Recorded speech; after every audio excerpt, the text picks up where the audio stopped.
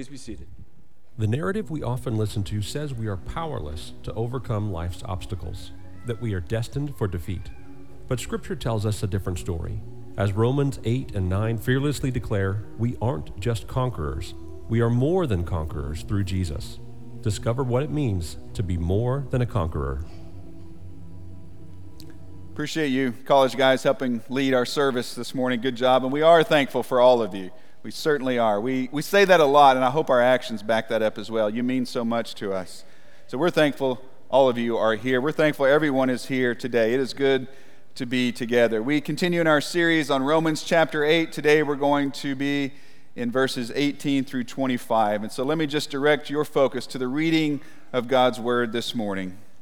I consider that our present sufferings are not worth comparing with the glory that will be revealed in us. For the creation waits in eager expectation for the children of God to be revealed. For the creation was subjected to frustration, not by its own choice, but by the will of the one who subjected it, in hope that creation itself will be liberated from its bondage to decay and brought into the freedom and glory of the children of God. We know that the whole creation has been groaning, as in the pains of childbirth, right up into the present time. Not only so, but we ourselves, who have the first fruits of the Spirit, groan inwardly, as we wait eagerly for our adoption to sonship, the redemption of our bodies. For in this hope we were saved. But hope that is seen is no hope at all. Who hopes for what they already have? But if we hope for what we do not yet have, we wait for it patiently. Let's join together and pray. Father God, thank you for your word that speaks life and truth into us, into our lives, into our community of faith, into our choices, our thinking, our actions. Father, thank you for your word that shows us who you are, that reminds us who we are. Father, may our hearts and our minds be open and receptive to your word this morning. In Jesus' name, amen. Have you ever stopped and really thought about what heaven will be like? Have you ever just paused and thought about that transition that most of us, unless Jesus comes back, that all of us will make from life to death to eternal life? Do you ever just stop and think about that? I'm reminded of the man who wrote that well-known hymn, Amazing Grace, John Newton. On his deathbed, someone asked him, "Are you still with us?" And he whispered, "I am still in the land of the dying, but soon I shall be in the land of the living." What is that transition going to be like? Several years ago, one of our shepherds, one of our elders, would always stand up here, and every time he led a prayer, at the end of that prayer, he would pray that God would take us by the hand and lead us across the chilly waters of the Jordan into eternity, onto the other side. And what he was saying is, God, take us home to be in heaven. And he used this notion of crossing the Jordan, which is very biblical. And that's what we do. We use words and ideas and pictures and images because that's all we have. As humans, that's what we use. That's what we have. We use those things to try to conjure up a picture of what heaven will be like. And sometimes we even borrow some stereotypical ideas and we sort of merge those together into this blurry picture, and we come up with things like, well, yeah, I'm going to meet St. Peter at the pearly gates, or I'm going to walk down the streets of gold, or I'm going to be, with wings floating on clouds, or playing harps, or singing all day. And we kind of have this mumble-jumbled picture of what heaven will be like. And I suspect some of those words and some of those images, especially those that come from God's word, are useful and helpful. But any word, any image, any picture that we use just doesn't do heaven justice. They are grossly inadequate to fully capture the glory that will be revealed, that we will share in someday. If you've been to very many funerals, I'm sure you've heard that song, "I Can Only Imagine." I can only imagine what it will be like when I walk by your side. I can only imagine what my eyes would see when your face is before me. I can only imagine. Can you imagine the moment? Can you imagine that moment? God welcomes you into eternity. When your mortal body takes on immortality. When God somehow reaches down and wipes away any lingering tears from your face, from all the pain, the suffering, the heartache that you have endured in this life and that you have caused. That moment when he gently reaches out and grabs you by the hand and he says, "You are my precious child. Welcome into the life that you were always meant to live." I can only imagine. I can only imagine. In our text in Romans chapter 8, Paul points us to that moment. He gives us a glimpse. He uses words, images, what we have, to point us to that moment so that we would live with a sense of purpose, so that we wouldn't just give up, so that we would have hope to keep putting one foot in front of the other. He gives us this vision of heaven, not so much what it's going to be like, but what it will mean. He's giving us perspective. So in our text, Paul continues with one of the themes he started earlier, this idea that we are children of God. We are sons and daughters of the Most High. He says, "But as children of God, you have not yet received your full inheritance. You have been elevated in status to sonship." That means you have an inheritance, but you don't have it yet, not in its fullness. You will receive that. You have that to look forward to. You will be an heir and a co-heir with Christ. And this inheritance that you will receive isn't obviously one of possessions or estates or finances. It is a crown of life in heaven. And then he says in verse 23 that your body will be redeemed. That's good news, right? These weary, worn-out bodies will be fully restored and transformed into resurrected bodies. As Paul writes in 1 Corinthians 15, the perishable will put on this idea of being imperishable. The mortal will put on this notion of immortality. And it's not just a notion, it's not just an idea. That's what you will become as you are transformed in your body into this resurrected body. You get to trade that old body for a new one. Amen? That's good news. But you also, listen to this, once and for all, you also have all of your own brokenness healed. Everything that you have done and everything that has been done to you will be removed, will be redeemed. For years I have read some of the work by an author. Her name is Joni Eareckson Tada. And she writes a lot on grief and suffering, on loss. In 1967, when she was 17 years old, she dove into a body of water thinking it was deeper than it was, and she ended up breaking her back, and she was paralyzed at 17, living her life in a wheelchair. Someone asked her recently what she looked forward to most in heaven. Here's what she said. She said, "You look at me in this wheelchair, paralyzed for 52 years, and most people would think, oh, you're looking forward to your new body." She says, "Yeah, I am. That's one of the fringe benefits. But notice this." She says, "What I'm really looking forward to is a new heart. I'm really looking forward to a new heart." She goes on to say, "A heart free of manipulating others with precisely timed phrases. A heart free of fudging the truth. A heart free from hogging the spotlight. A heart free of not believing the best of others. A heart free of caving into fear or anxiety about the future. I can't wait. I can't wait to have a new heart free from sin." You see, that's what awaits us. Not just a new body, but a new heart. That's life, eternal life, with the source of life. Maybe the best word to describe what awaits us is the word that Paul uses here in our text, the word glory. It's not really a word we use much, is it? Glory. What do you think of when you think about glory? You think about victory, you think about beauty, you think about things that are majestic and superior. Glory. Verse 18, our present sufferings don't compare to the glory that will be revealed in us. That's how the NIV translates that little word, in.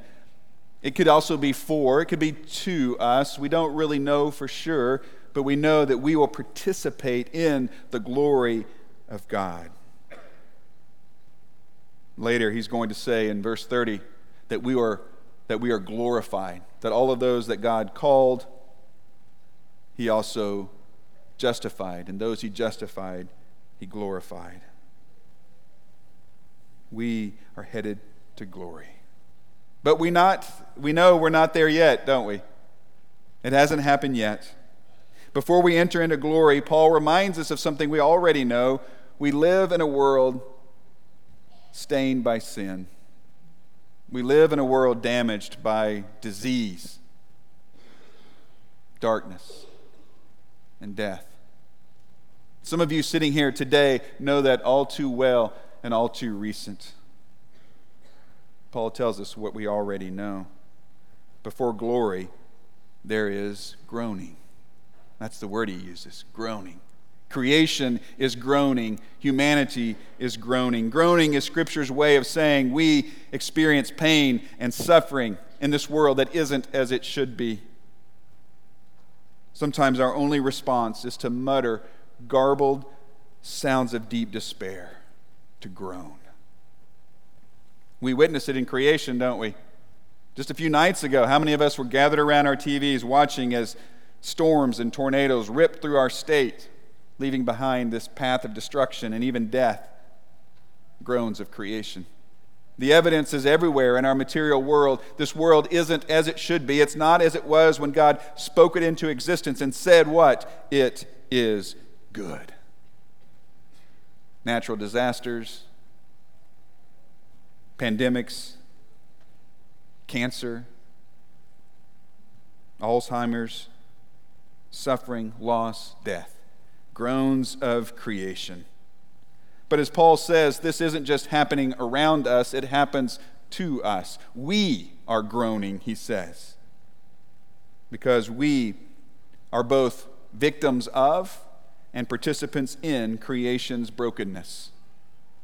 A world filled with things like war and violence and shootings and injustice and hatred and racism and terrorism and poverty and so many other things, addiction, mental health crises. You could go on and on, all bearing witness to the brokenness, not just of this world, but the brokenness of humanity. And we, as I said, are both victimized by this, and we are participants in this brokenness. We groan. But we groan not just because we live in a world that is imperfect. We groan because we try to live as followers of Jesus, as citizens of the kingdom of heaven, even while here on earth. And anytime you live opposed to the ways of the world, you will stand out. You live against the grain. The world doesn't understand. The world ridicules. Paul says we share in the sufferings of Christ. Do you ever feel misplaced? Do you ever feel misunderstood? In a world that champions values and ideologies and lifestyles that are so contrary to the kingdom, do you ever feel like I don't belong? Welcome to being called out. Welcome to being holy. Not perfect, not better than, not exclusive, not superior.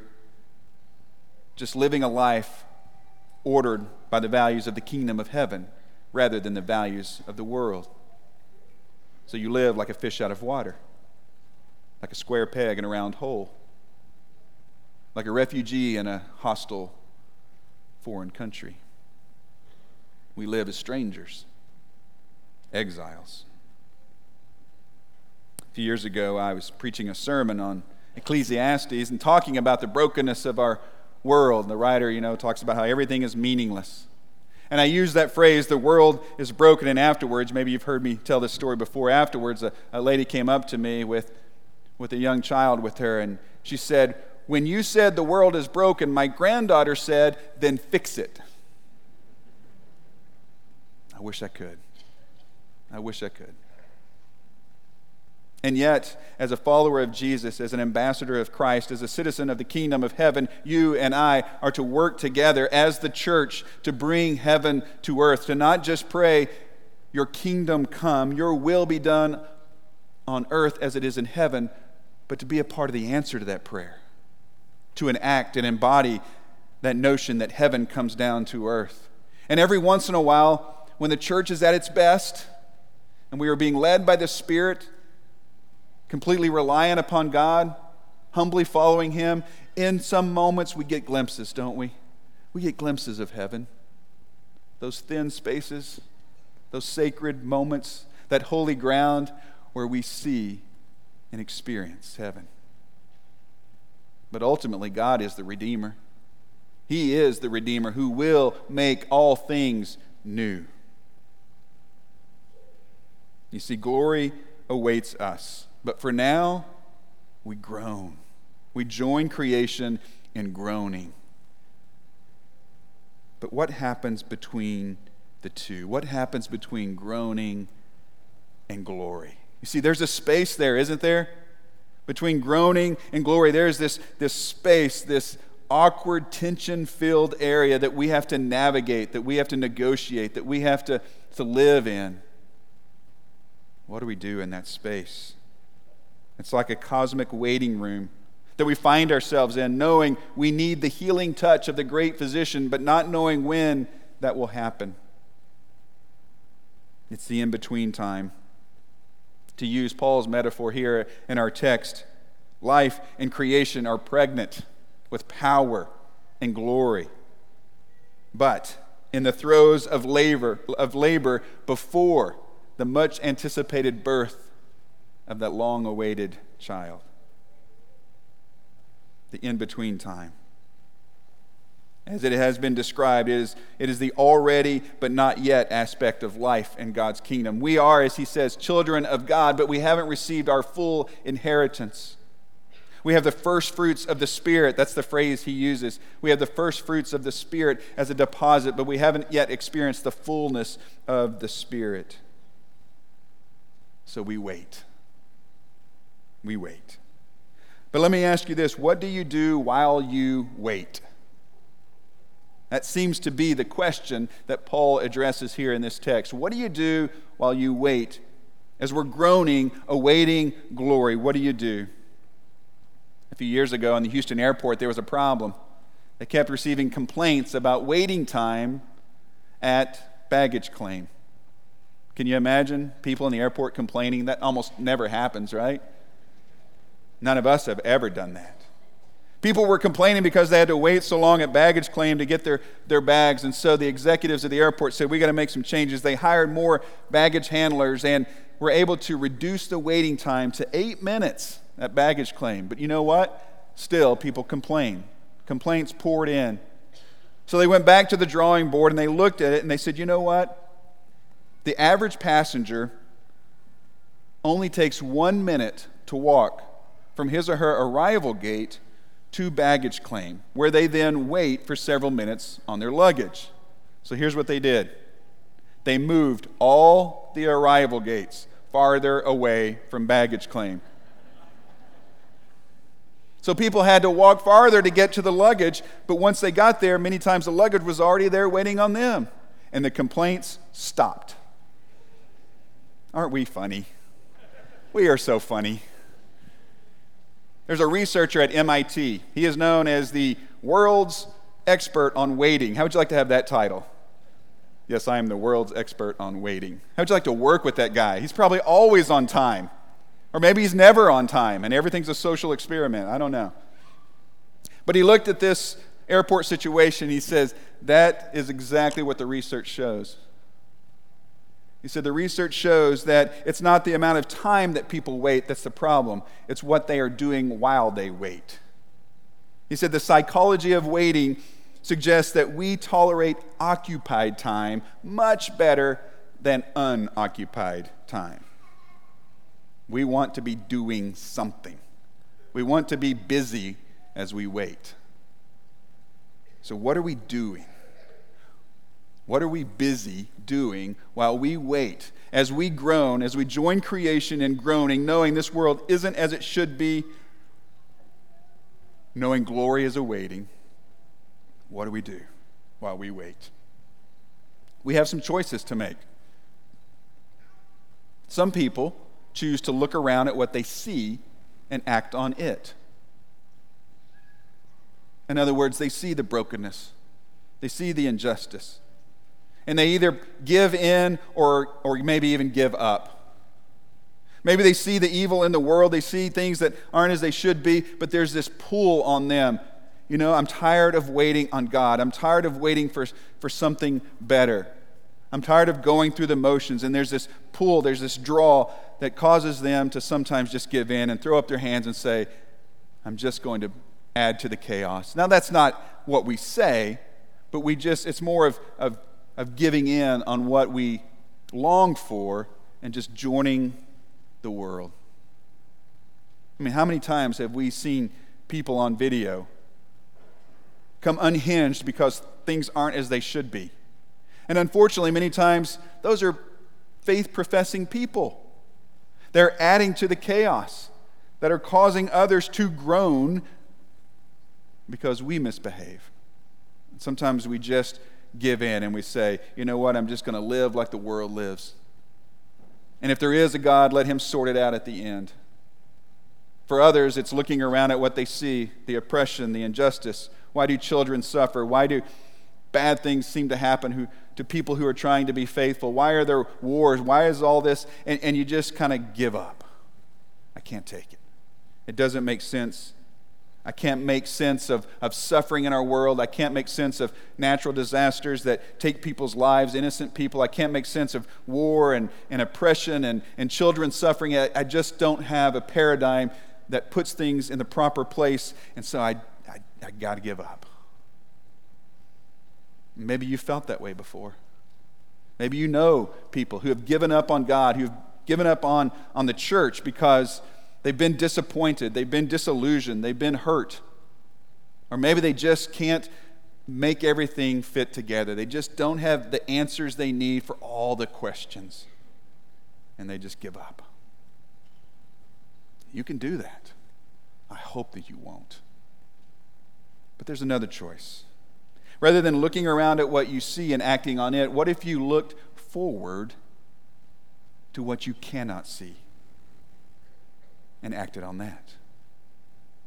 Do you see that phrase in the text? It's used a couple of times. One of those is in verse 23. We wait eagerly. We don't get caught up in what's happening in the world. We don't get dragged down by what's happening in the world. We don't get too disillusioned or too disappointed because we are anticipating. We wait eagerly. That word in the text, it literally means to crane your neck, to move your head, to crane your neck to see what's coming. It's the child at the parade who's craning her neck around all the big people who are blocking her view because she wants to see her favorite part of the parade that's about to come around the corner. And so she's bending her neck, craning her neck to see it. She's anticipating what's about to happen. That's the word here. Waiting in wonder. Waiting in anticipation. Waiting in, what's Paul's word? Hope. Hope. Look at verse 24. But hope that is seen is no hope at all. Who hopes for what they already have? But if we hope for what we do not yet have, we wait for it patiently. We crane our necks to see because we know it's coming. It's the best part. And it's on its way. And so we wait eagerly. We wait patiently. We wait in hope. We cannot get bogged down. We cannot get burdened by what we see in this unredeemed world. That only takes us to dark places. It only leads to doubt, to despair. Our eyes are fixed somewhere else. We crane our necks to see over the horizon, to see around the corner, to see past the distractions, to see what God is going to do. We know this isn't the end of the story. We know that creation that is now groaning will be made new. We know that our bodies that are getting older and wearing out will be redeemed. We know that the groaning will give way to the glory. So we wait patiently and eagerly and hopefully. You see, we need to occupy our time. We need something to do. So what do? We live with hope. But more than that, we share that hope. We share that hope with a world that desperately needs hope. A world that is in short supply of hope right now. We model what it looks like to live with hope. And we invite others into a life filled with hope. N.T. Wright uses Paul's metaphor here. And he says the whole creation is in labor, longing for God's new world to be born. The church is called to share that pain and that hope. The church is not to be apart from the pain of the world. It is to be in prayer at precisely the place where the world is in pain. That is part of our calling, our high but often strange role in God's purposes of new creation. So we join creation in groaning through the pain of this fragile world. But we know that our groaning will one day turn to glory. So we wait, we live with hope, and we share that hope. You remember how he started this section of Scripture? He said, whatever your present sufferings are, whatever you're going through, whatever your circumstances, as bad as they may be, as unfair as they may be, they don't compare to the glory that will be revealed in you, for you, to you. They don't compare. I can only imagine. And I know that God can do so much more than we imagine. Don't give up. Don't give in. Look to see what's coming. And live with the sense of hope that sustains you. And a hope that is so real that it overflows in your life and it draws other people to the one who provides hope. If we can encourage you in that journey, let us do it. Let us pray for you. Let us support you. In just a moment, a couple of our shepherds and their wives will be in the parlor. It's a room right behind me off the hallway. When we stand up in just a minute, you can exit out of the doors and make your way there. They would love to talk to you, to listen to you, to pray for you, to encourage you. We will do that as a church family if you want to come down to the front. Or maybe today you're ready to say, Jesus is my Savior and I want to give my life to Him. I want to be a child of God. I am tired of groaning in this broken world. I anticipate and look forward to the glory that will be revealed. I want that in my future. God provides it. Just receive it. Maybe today you're ready to be baptized. If we can do something for you today, we invite you to come as we stand and sing. Let's stand. Be with me, Lord, I cannot live without Thee. I dare not try to take one step alone. I cannot bear the loads of life unaided. I need Thy strength to lean myself upon. Be with me.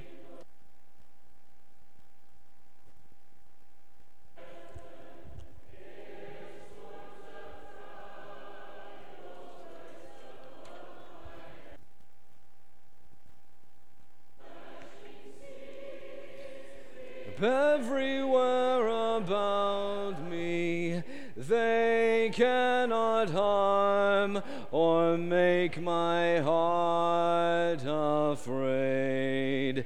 Be with me, Lord, when loneliness or